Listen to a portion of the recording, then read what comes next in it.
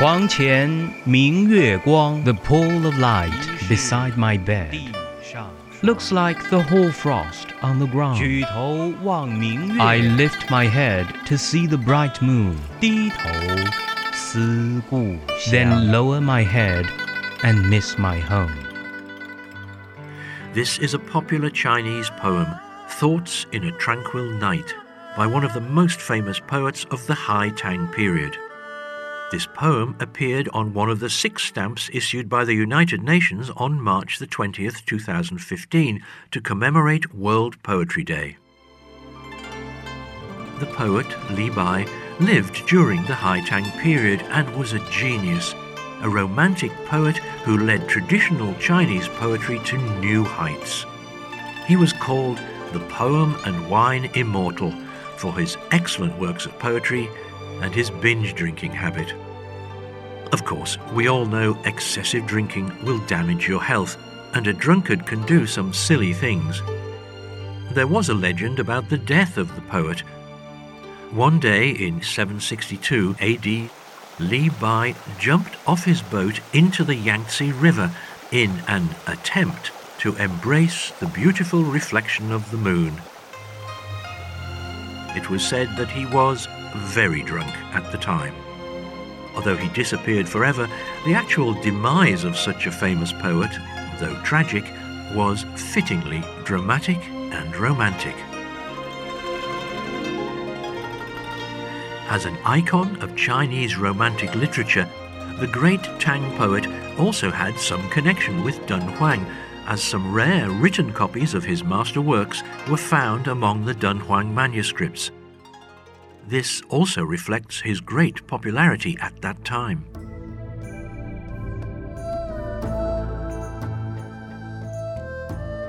Hello, I'm Graham Stevens. Welcome to another episode of the Why We Love Dun Huang podcast. Starting from this episode, we are entering the High Tang period in China. If you enjoyed our previous episodes, do remember to give us a rating and share with your friends.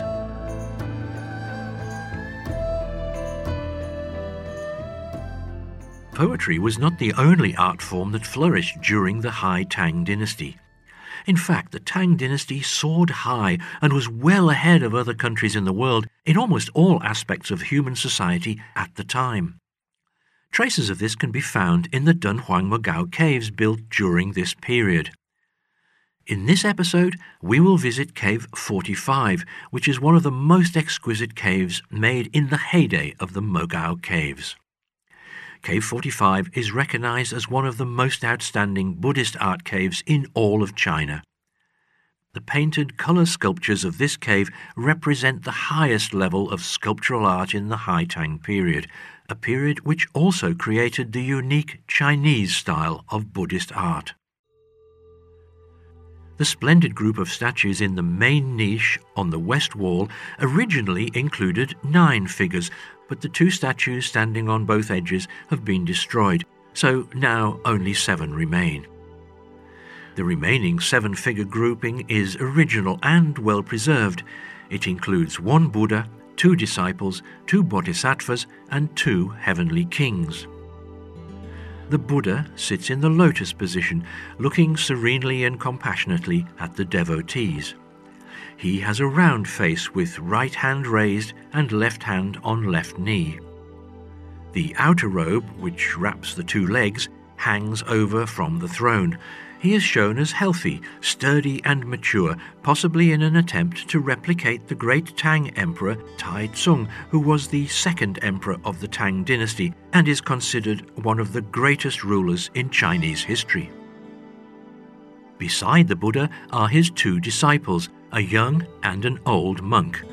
Both wear luxurious robes with detailed patterns and gilded edges, reflecting the prosperous, splendid life of the great empire.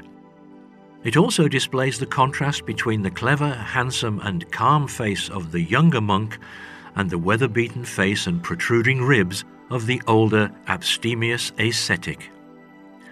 The statues of the flanking bodhisattvas are famous for their feminized appearance.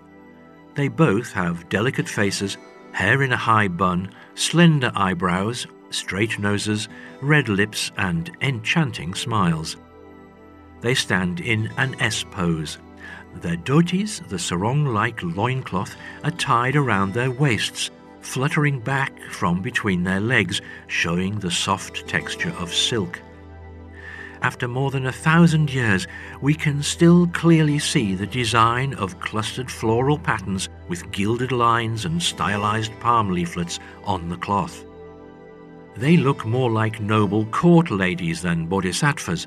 Some say their appearance may have originated from Yang Kuei-fei, a renowned beauty in Chinese history, who was concubine of the great Tang Emperor Xuanzong.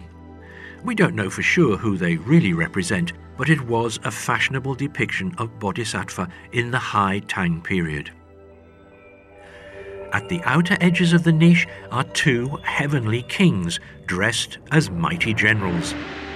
They both look wrathful and stand in an S-shaped pose, with one foot stepping on a demon and the opposite hand on their hip. Their other hand looks like it's holding something, perhaps a stick, but the weapon itself has long since gone, leaving only an empty fist. The one on the north side looks as if he is roaring, his eyebrows in a frown, wide-eyed and mouth wide open. The facial muscle is tense but not stiff, and the armor, with its delicate carvings, suggesting from its thickness that it is made of high-quality metal and leather. This group of human-sized statues, with well-captured forms and expressions, epitomizes the variety of images of different people from the High Tang Dynasty. The distinctive status and personalities of the Buddha and each of his acolytes are vividly represented.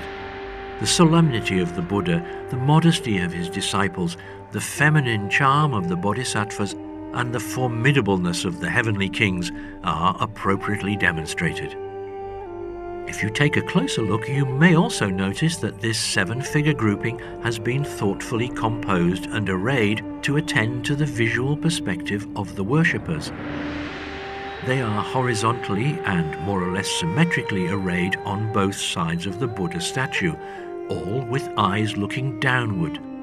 If you kneel in front of the niche, like a worshipper always does, and raise your head to gaze at the statues, you would feel that each and every statue is gazing at you with compassion.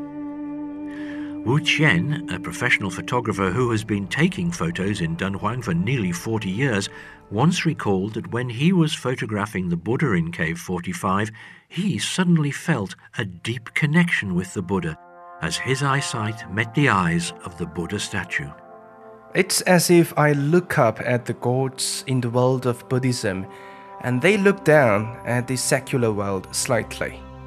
He's watching me, and I'm also looking back at him. We should not treat the sculpture as a cold cultural relic, but as a living person.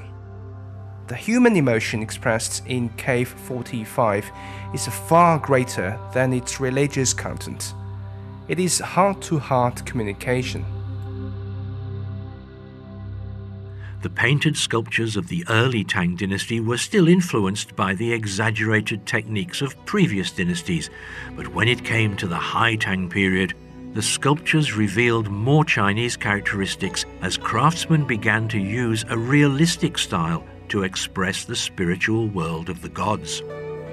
They believe that the anthropomorphic inner portrayal of the statue, and even the production of statues based on characters in real life, can increase the humanity of the gods and shorten the distance to the audience.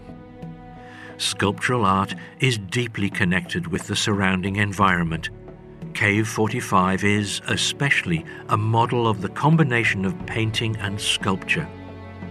The 7 coloured sculptures in the niche are combined with the murals on the walls and ceilings to form a complete Buddhist world, sacred but also colourful. The murals in this cave are full of details which directly reflect the lifestyle of people from all walks of life at that time. Well, I'll leave the mural paintings and the Buddhist world of Cave 45 for you to explore the next time you personally visit Dunhuang, the world's largest Buddhist art gallery.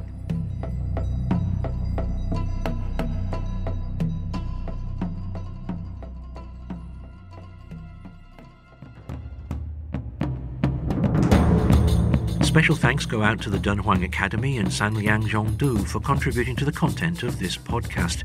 If you like the show, do give us a 5-star rating or a review. I'm Graham Stevens. See you on the next episode of the Why We Love Dunhuang podcast.